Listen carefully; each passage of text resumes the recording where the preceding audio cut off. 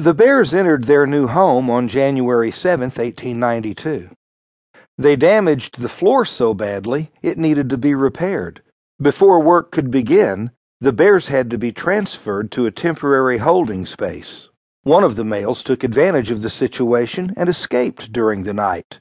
He strolled along Park Avenue until he decided to investigate someone's porch. As he jumped on the landing, the bear collided with the bulldog. The dog didn't like getting run into, so it decided to pick a fight.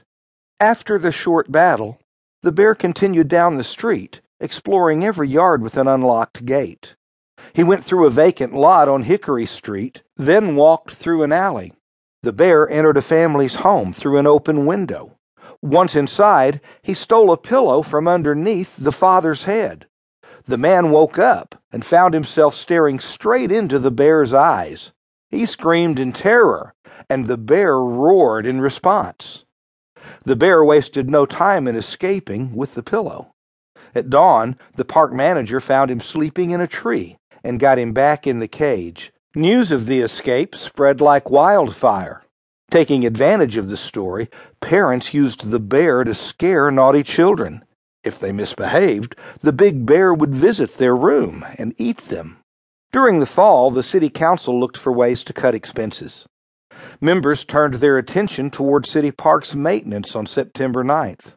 Alderman J.H. Webster made a motion to stop all park funding except for the salary of one caretaker. This would have effectively ended the zoo's existence.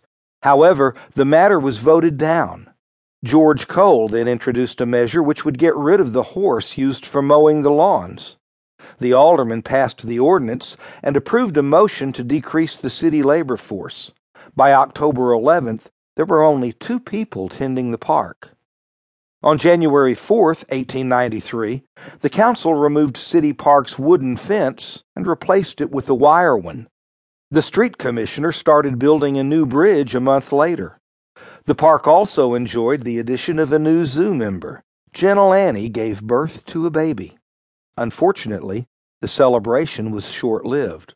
The father attacked the cub and ate it.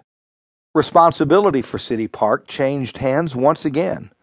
On August 2nd, the newly formed Committee on Public Parks and Buildings took charge.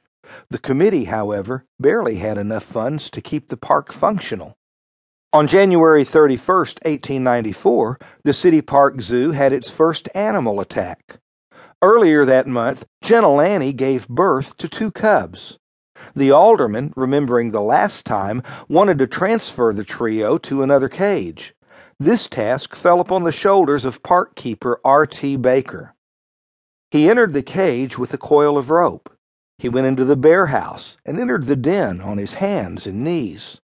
After stroking Gentle Annie's jaws, he placed the rope's loop around her neck.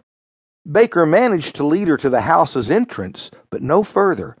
She sprang upon him and bellowed a fearsome roar. She seized his right shoulder in her mouth and tried to drag him back into the den. Baker wanted to get his pistol, but the bear's forepaws pinned his arms against the floor. He looked up and noticed that the father was standing nearby.